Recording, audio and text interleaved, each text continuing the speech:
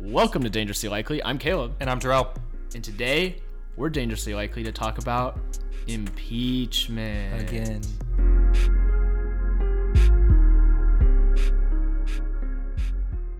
Let's go above the fold with this week's headlines.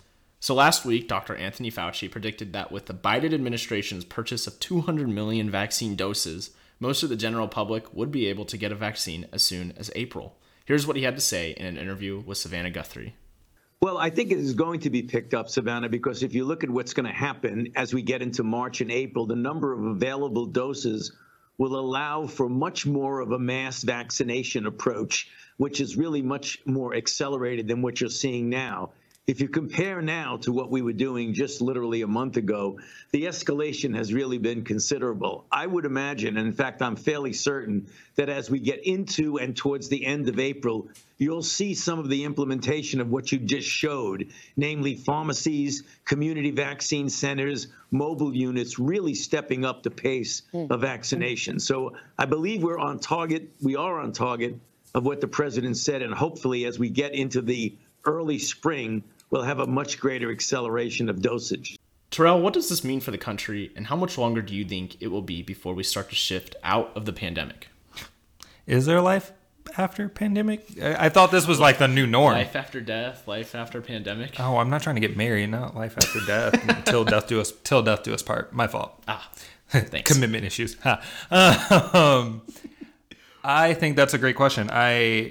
The news has broke that the Biden administration was able to secure 200 million vaccines and the impact that that's going to have, just as Fauci mentioned.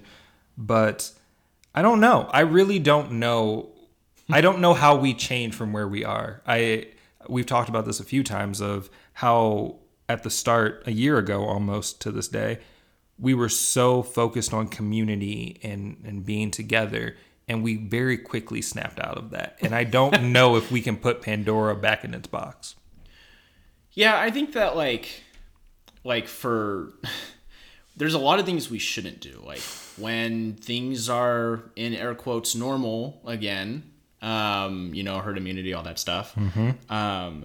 We shouldn't forget about the pandemic because, to be honest, some of the things that we have talked about in developed within this time frame of the pandemic will be really helpful in how we combat future pandemics. So we shouldn't stop thinking about that. We shouldn't just try to go back to normal. We shouldn't stop thinking about all the stuff that happened this past summer with the Black Lives Matter movement. And we shouldn't go back to life before that either. Like, I think this pandemic has exposed a lot of, I don't know if fallacies is the right word, but it's exposed a lot of inequities across the country that were always there, but we just chose not to really see it, and then the pandemic hit. Yeah. And so I don't know what normal looks like, and I think a lot of people want to go back to normal, and by normal, they mean, I don't want to wear a mask everywhere I go, and I understand that. I don't either. Well, it's funny you mentioned that because I actually just had a really interesting conversation with my mother about masks, and I know she didn't mean it the way that it came out, but she recognized we were free at one point in time, and now we have to wear masks everywhere we go, blah, blah, blah, blah.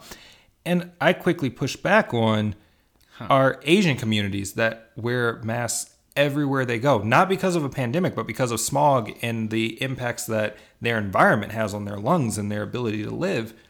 Why is it so awful for us to have to do this? Why did we make this such a political argument? And for places like Los Angeles or Pittsburgh, Philadelphia, to name a few, is this not a better option potentially that it's been normalized finally? Normalized with quotation marks. To wear a mask and to actually think of, hey, I have asthma. I can't go out in LA smog without dying. So I'm going to wear a mask everywhere I go because it is the better option. Can that be something we take out of this? I think there's a lot of things we can take out of it. And I think that was exactly my point. I think that whatever normal looks like, I think there's a lot of things that we just need to keep talking about as a country. Mm-hmm. And the mask thing, yeah, I mean, personally, I don't want to wear a mask every day of my life. But like, if you need to, then you need to, and there's nothing wrong with that. And hopefully, that pandemic has shown that, at least in some places. I don't know. I kind of like the fashion statement my masks have been laying every now and again. I have some pretty nice masks. What can I say? Heck yeah. No, I think some people are just like looking forward to like, you know, hanging out with friends again in a group, or you know, going to the bars, or going to having a birthday dinner with 10 people at a local restaurant or something. I mean, like, and I miss that too, but and I think it's okay to look forward to that stuff. But yeah, at the end of the day, there's a lot of things that we shouldn't forget about, and we should keep talking about at the very least. To casually see people outside of my bubble. Yes, to catch up with an old friend without Zoom. Yeah, but also to use Zoom, and maybe Skype can make a comeback. But don't get me wrong. That's another podcast topic. Don't get me wrong. Zoom is like, just the virtual environment is really helpful, and I don't think jobs will ever be, unless it's like really hands on, will ever be like in person, fully again, and that's okay. Personally, for me, I need to go to an office. If that's my job, I need to go somewhere. I can't stay home every day. I need a change of scenery. But I could stay home some days. So there's just like things. What does normal look like? I don't know what it looks like, but it's interesting to think that it could be happening by next fall. Yeah. Whatever that normal looks like. The new normal. Remember when we started our podcast with the new normal? New normal. We're going to have to do an anniversary episode because that's when things might be the new normal. One last piece I would bring up that I want to hear from you, mentioning the fact that the timeline's looking as if it's fall. Do you think this is an administrative push to, in a Hail Mary, balls to the wall, we are going to get kids back into schools by the next academic season? I'd like to think yes. And I'll tell you why, because I think that people are kind of realizing that like we don't have to get into like the murky waters of like public schooling and some of the interesting aspects of our education system. But at the same time, people are realizing and starting to understand that like kids in schools is ultimately a good thing, and it can be done. It can be done safely, even right now. And even the CDC came out and said that should be the number one priority. I mean, that's why teachers are like the first in line, one of the first people in line to get vaccines. So I think, yes, it can definitely happen by fall. And I think it can happen safely too, but we need to have the appropriate resources to do so. And I think that probably depends on a few things, including the stimulus package. Yeah.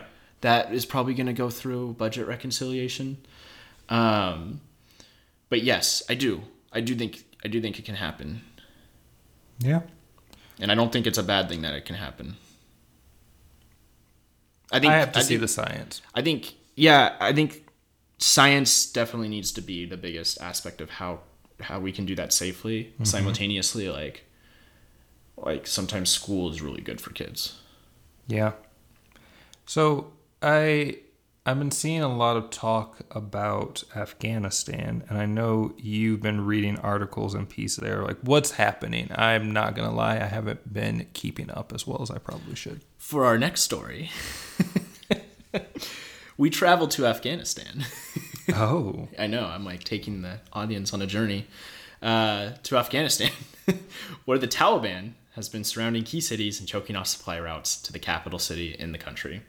So, for those of you who maybe never really paid attention much to the wars the U.S. have waged in the Middle East over the past 2 decades, or really for several decades, the Taliban are a Sunni Islamic fundamentalist political and military organization that has been waging war in Afghanistan for years. Basically, some would call it an insurgency.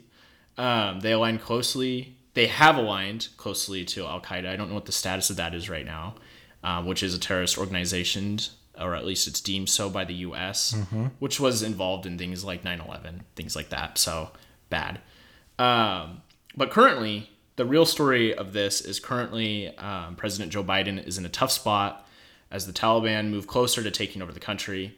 Per the New York Times, straight from an article, under the deal struck by President Donald Trump with the Taliban last year, all foreign troops, including the remaining 2,500 American service members who support Afghanistan's beleaguered army and security forces, are scheduled to withdraw by May 1st, leaving the country in an especially precarious state.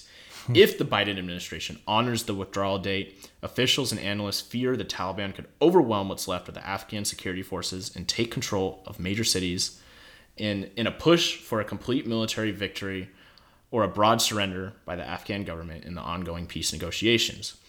But if the U.S. delays its withdrawal deadline, which a congressionally appointed panel has recommended as of February 3rd, the Taliban would most likely consider the 2020 deal with the United States void, which could lead to renewed attacks on American and NATO troops and potentially draw the U.S. deeper into the war to defend Afghan forces, whom the Taliban could still retaliate vigorously against.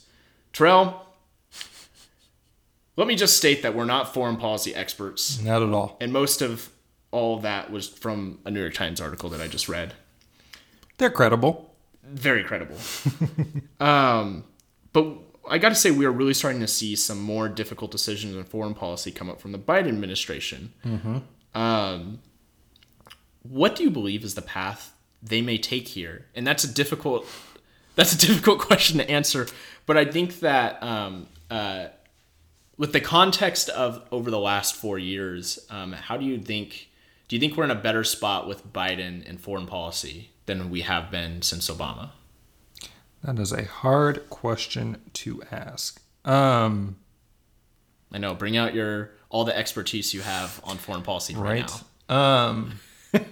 I find myself stuck on this last sentence in the article that you just shared, and potentially draw the United States deeper into the war to defend Afghan forces. An analogy, a metaphor, I'm not entirely sure which one I'm going to lean on here, pops into my head of a person digging a hole. How is it that they find themselves getting deeper into something that they're already digging? They know full well that they're digging the hole, so they're getting deeper. Nothing that we do in Afghanistan right now is going to pull us deeper into the war. We created it. We launched our troops. We challenged and called for our NATO allies to join us under Article 5. We did this. And the fact that Americans are exhausted with war, so now it's the political expedient and wise thing to always campaign that you're going to get the troops out of Afghanistan without actually doing the research and seeing that there's no clear exit strategy out of Afghanistan, as any foreign policy expert will ever tell you, is frustrating, is infuriating, because we took a legitimate government that existed there. We can have a whole argument about whether it was a good government or not. That's not the point I'm making. We took a legitimate government and removed it because we thought a different system was better, and the people have never had a chance to figure out what that system even looks like because it's constantly under siege from other people who don't believe that that system makes sense in that land. So who are we to say, oh, we want to be done with it, when we're the ones who need to show them how to do it, how to function it?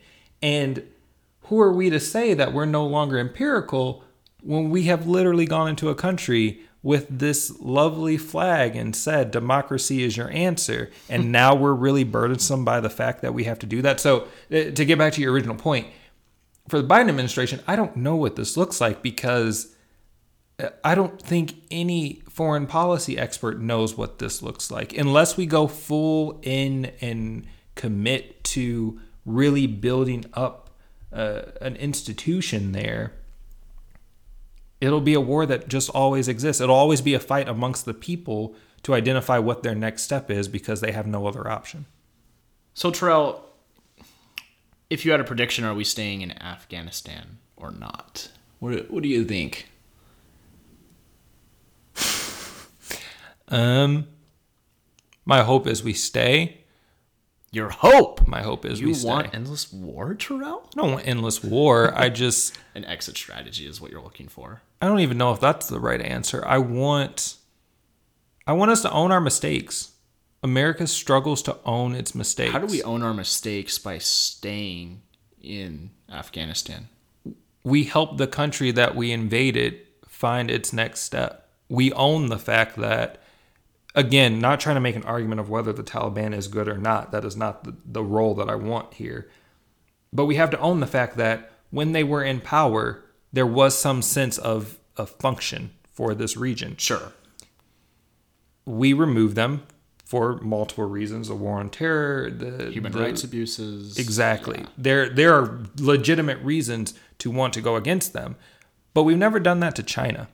We've never marched in for human rights abuses or concerns about them oppressing people because we recognize them as a legitimate government. We recognize legitimate is also a loose term in that space as well. But we recognize some sense that they deserve or they function and do what is right in that space. We didn't do that with the Taliban because of terror, because we felt that there was an imminent attack. And now the people are struggling to keep their government alive, struggling to keep their country because the forces that we pushed out never really left. No. Were they ever going to leave? Probably not. Probably not. To be honest. And we haven't tried to broker a peace deal. We have, but we haven't successfully tried to broker a peace deal. We haven't found the strategy to make the country better than when we invaded it. Mm-hmm. And that's where I don't believe an exit strategy or a withdrawal of troops makes sense, because essentially we're saying we liberated you and we're done. We're not going to help you put the pieces back together. We're not going to help you find the tools that are necessary. Yeah, it's just not that simple. Yeah. And we have to own that. We have to own that we made the decision because of our war on terror, because of the threat that Afghanistan posed, to march in and also push out the powers to be that were leading the government. Whether that was a mistake or not, again, we could have a different conversation at a different time. But we need to own that we did that, and we need to do the work that's necessary to either rectify that decision or make something better.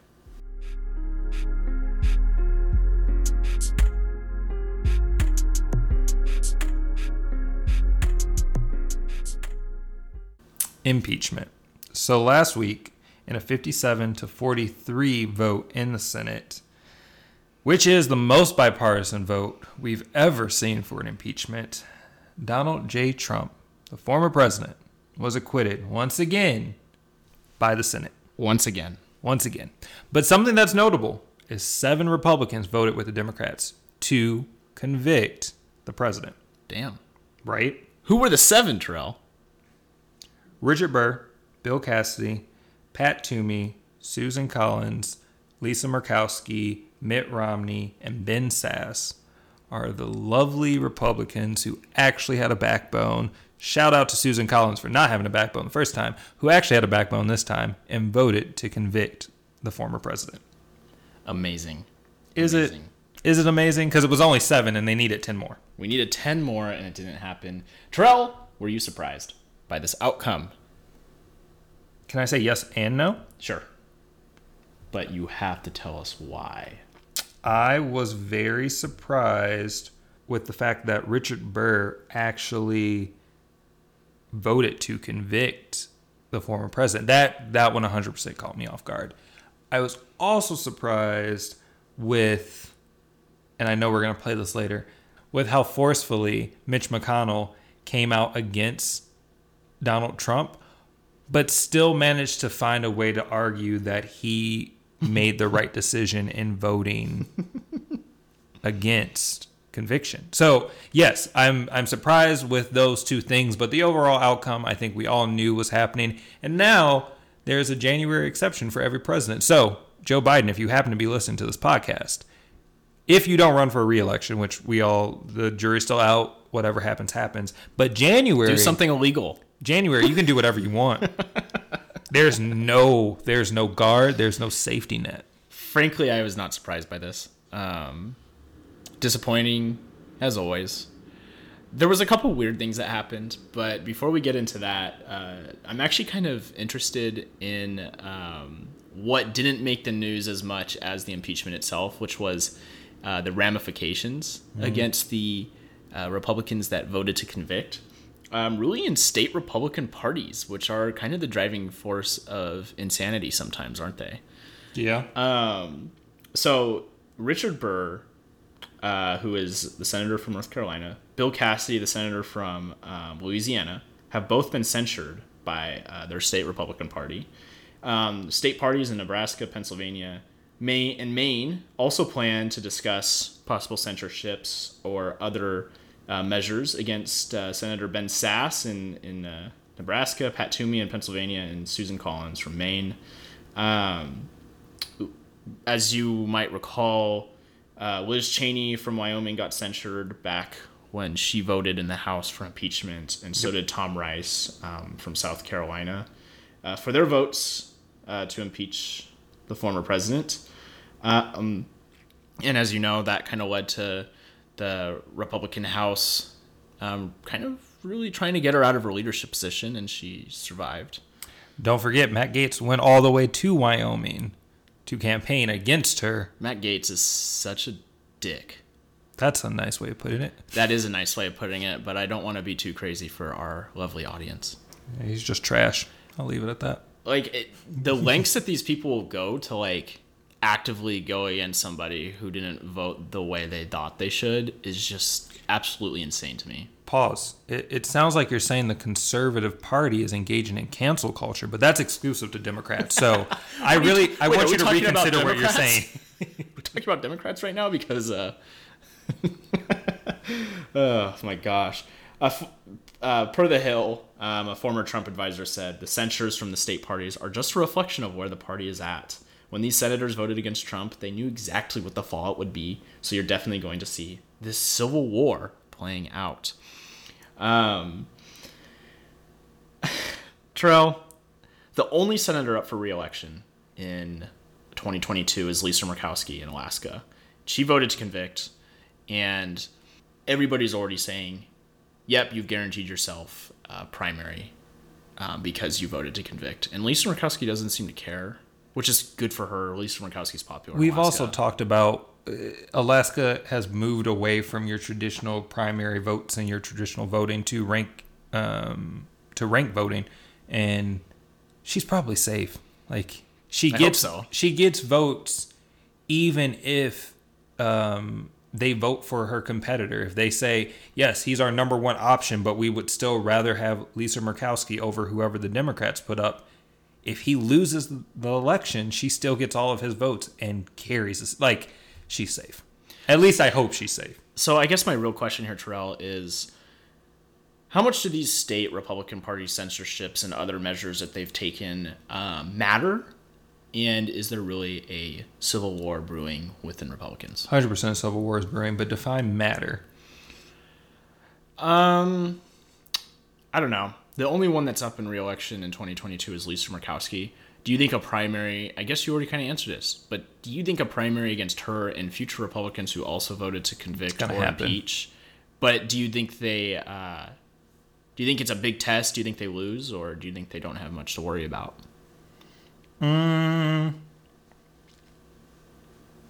That's a good question. Like Ben Sasse. I think there's reason to worry, right? Like, you're probably going to get a challenger that you didn't anticipate, and that is a worrisome thing, especially when you've made a career out of being on Capitol Hill. But I also think something that we're leaving out of this context is that's 2 years from now. Is in the short term, is the Republican Party still going to manage to hold itself together for the next 2 years, which I'm very intrigued to see, with the former president coming out forcefully against Mitch McConnell, essentially saying, this is war. I will do everything in my power to stop you from ever having power, which to my understanding would probably mean that the Republicans never win the Senate back, but that's neither here nor there. That would be interesting. My quick follow-up to that is, do Democrats have new chances of winning elections in the Senate and the House because of this civil war? Are you asking me to have faith in the Democrats? Silly fool. Yes, they do. Will they capitalize? Absolutely not. Democrats don't understand how to run a 50-state strategy. We've talked about this. Well, do you think they're getting there now that it kind of worked? No, it didn't work. What do you mean it didn't work? It didn't work. We won Georgia. That's part of it. Georgia is not a good barometer of the strength of the political party that is the Democrat. I'm not talking about strength. I'm just talking about the start of it. It also wasn't a 50-state strategy. It was a Georgia strategy where that could be applied to where 50 we went states. Balls to the wall because we once again overinvested in a state. Granted, it worked to give us the 50-50 majority, but had we given that same attention to South Carolina even, but do you think instead of leaving Jamie on his own, but also now making Jamie the leader of the DNC, there's a lot of issues with the Democratic Party that, no, I don't think Georgia is any inclination that we're getting better. I guess I didn't mean to say we're getting better because you're right. It was a Georgia strategy. It wasn't a 50-state strategy. But seeing what Stacey Abrams did and all the organizing that did happen in Georgia, do you think it could be a launching pad for a 50-state? Nope. Why? They don't have the infrastructure. How good? But why couldn't they? They do in Georgia. Why couldn't they launch into others? How good is the Democratic Party in Idaho? I actually don't know. I don't follow them. Exactly. You can't and that's probably part of the problem. You can't have a 50-state strategy when you have a Democratic Party of Idaho that was hosting canvassing campaigns. I was signed up on the register. Yeah. They were doing canvassing before COVID. They were hosting watch parties for primaries. They were doing all the things, but they lack so much infrastructure because the Democratic Party doesn't find any value in Idaho, which is fair. Well, but Idaho, I think, is a bad place to look in terms of finding infrastructure, though. 3 electoral votes. Come on. But a senator. I think it's important down the line, but I don't think it's the first state you focus on. But I think the same reason the Democrats have seen success in Montana every blue moon, you can see it in Idaho. The votes for Idaho are based in Boise and just picking off one county. You don't even need to win statewide. You literally just need... Tell that to Paulette Jordan, who did just that and still lost by the same amount everybody's been losing for the last 20 years. But she didn't do that well in Boise, and she didn't pick up another county. Exactly. But that's what I'm saying. She didn't do what I'm saying. Win Boise and win one other county. Sun Valley is a great example. I think you could... That's always blue, I think. I think Idaho... I think you have a longer way to go in Idaho than you'd think because the one place that should have been blue in Idaho went red this election. Red. Because more people view Democrats as socialists. But if you run the same strategy that most Montana Democrats do of, we don't care about Medicare for all. We don't care about all of these welfare programs. We care about the fact that our state has one of the most federally restricted land masses in the country. We care about the environment. We want to have more robust conversations on the environment. You could do that in Idaho. Oh, I agree. 100%, especially with the hydrothermal infrastructure that they have from an energy standpoint. You could do that. But because the Democrats have no infrastructure around 50 states, they won't. And I 100% think that they can make an argument to have one senator from Idaho, which sounds crazy, but that's because we've never tried. Well, but I think we're viewing 50-state strategy 2 different ways. I think so, too. Because I think you're viewing it as...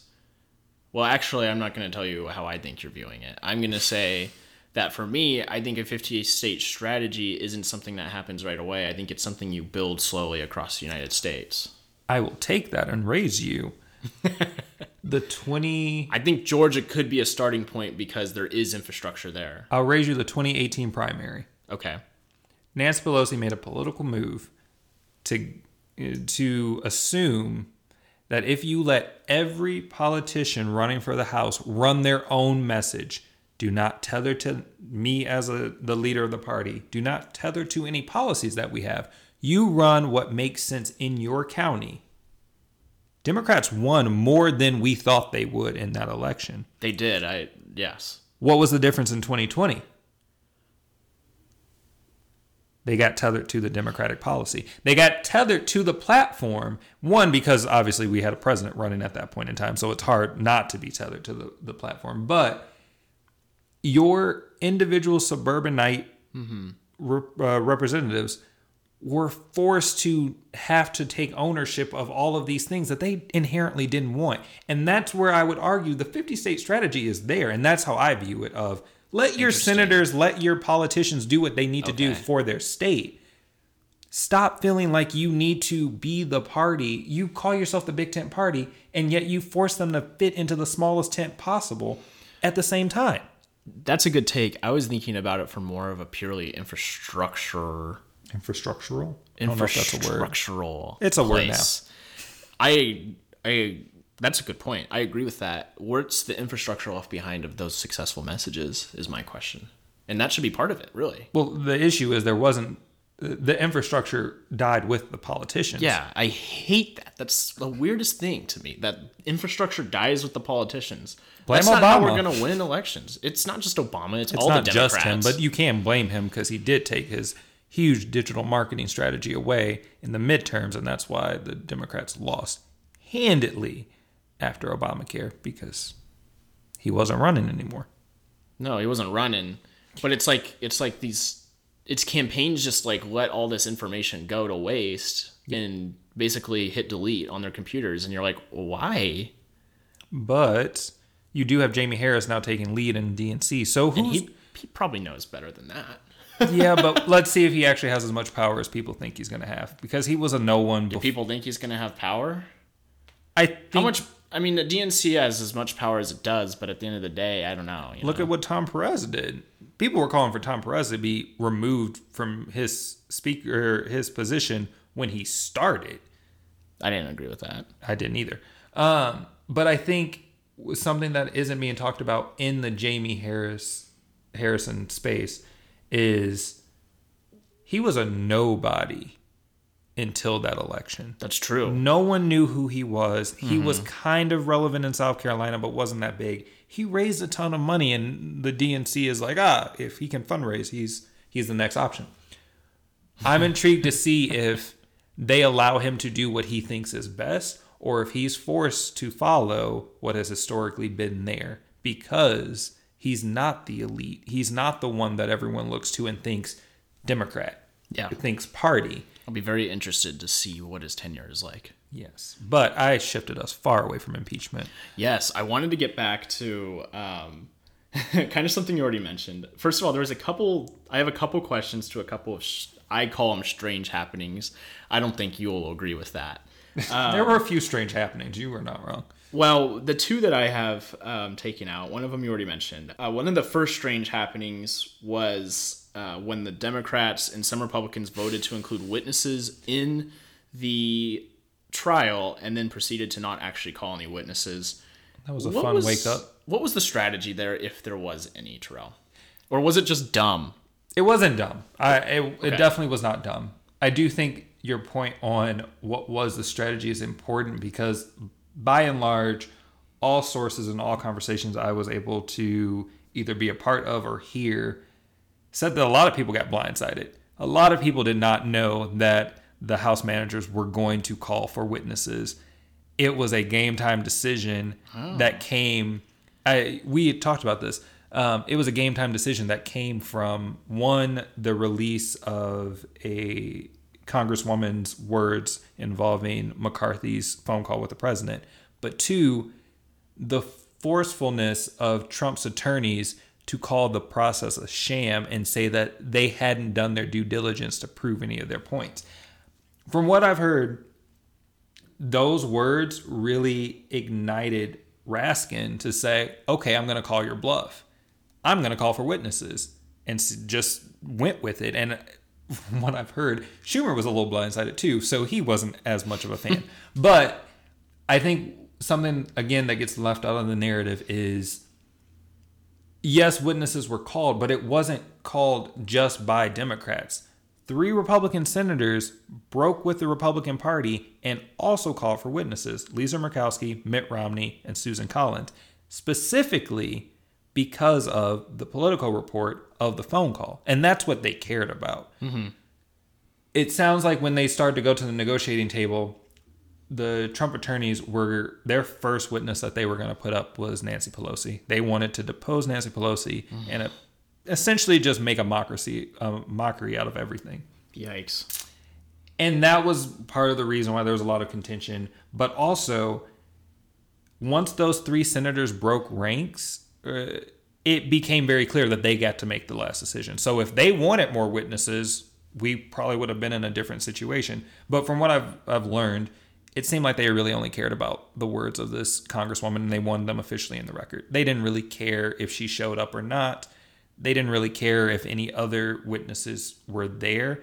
And if it broke down to a 50-50 split, there was no one to break a tie. So witnesses wouldn't have happened anyway if we got to that final vote. So I do think I get the frustration. I know a lot of people were like, man, why didn't the Democrats use their power? But they really didn't have power here. And this just goes to show how awful it is to have a 50-50 Senate, because there is no real leading party.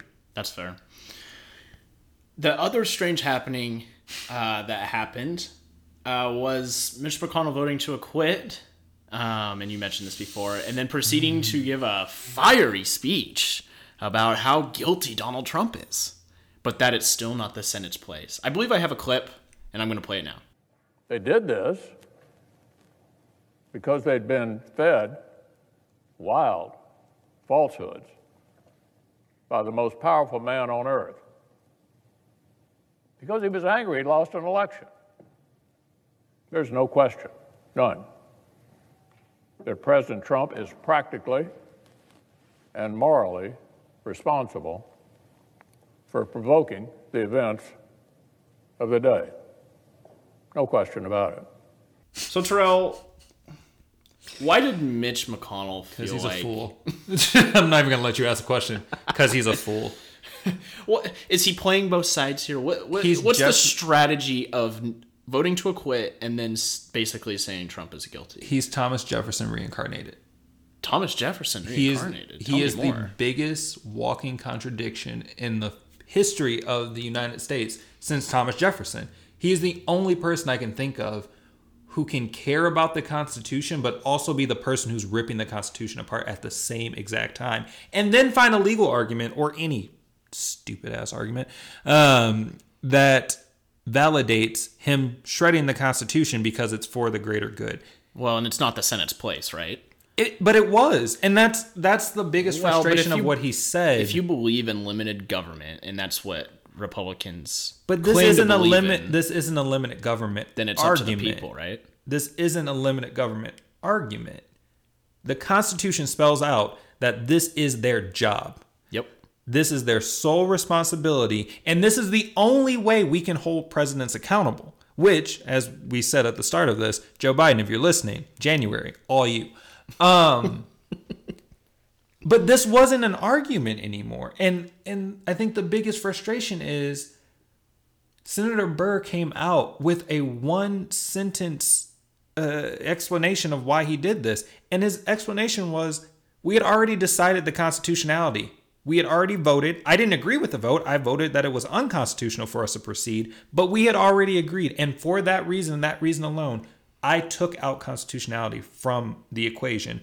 I voted on the merit of the facts presented to me, and based on the facts presented to me, Donald J. Trump incited an insurrection against the U.S. government and put all of us at risk, which Mitch McConnell said. Agreed with. He seemed to, anyways. The only argument he kind of made was if we went on the constitutionality, or not the constitutionality, if we went on the criminal definition of incitement, there's an argument that he didn't meet that threshold. But impeachment is not based on criminal matters, which he says. It is based on high crimes and misdemeanors as is spelled out by our Constitution. And on that standard alone, I would argue that Donald Trump incited the riot that descended upon this chamber. And yet, I still decided that I didn't trust the question that was called before we started this impeachment trial. And for that reason and that reason alone, I voted to acquit the man. Not because he was not guilty, but because I didn't agree with the process. And I find it hard because it's like, at one point, if you disagree with a vote so much, can you still think about it? Simultaneously, if you lost the vote, should you even be thinking about the constitutionality of it instead of the merits of the case, right? He's setting a very dangerous precedent that will bite him in the arse of... I said dick earlier. You can say ass. I said ass earlier, too. I just wanted to say arse that time. He's setting a very dangerous precedent because now Chuck Schumer, if you're listening, Mitch McConnell has set a precedent that if you ever didn't agree with a decision that the Senate has made about procedure or about constitutionality, you can now vote counter to that. And if the vote comes out your way, you can essentially challenge the Supreme Court and say, well, I didn't agree with this decision. And for that reason and that reason alone, I voted this way. What I also think is important here, and something that has really started to frustrate me because the Trumpians, the Trumpers, the Trump Knights, whatever you want to call them, have been emboldened by this. Of course. Is he was not acquitted and proved to not be guilty. If anything, this is more like a hung jury. This is everyone. Oh, he was guilty. Everyone kind of agreed, but there was one juror who decided to go against this. I got into a very fiery argument with someone actually because they said, well, you can't call them jurors. The Constitution calls them jurors. I'm not calling them jurors. The Senate turns into a body of jurors who are judging the merit of a case, and a trial is proceeding to determine whether or not the president should or should not be convicted. And to say that he's acquitted is accurate because he didn't reach the 2/3 threshold to be removed, but it wasn't a vote of acquittal because he was not guilty. It was genuinely a hung jury where, had we had a real judge, the judge could have made a merit that said we could revisit this at a later date. If the prosecution finds new evidence, they can re-bring this case up and it wouldn't violate double jeopardy. And I think that's something that is missing from this narrative of we can't let this become well, he wasn't guilty. No, he was sure as hell guilty. There is more evidence presented in the House impeachment manager's docket than I anticipated. This was a procedural issue and this was a hung jury issue.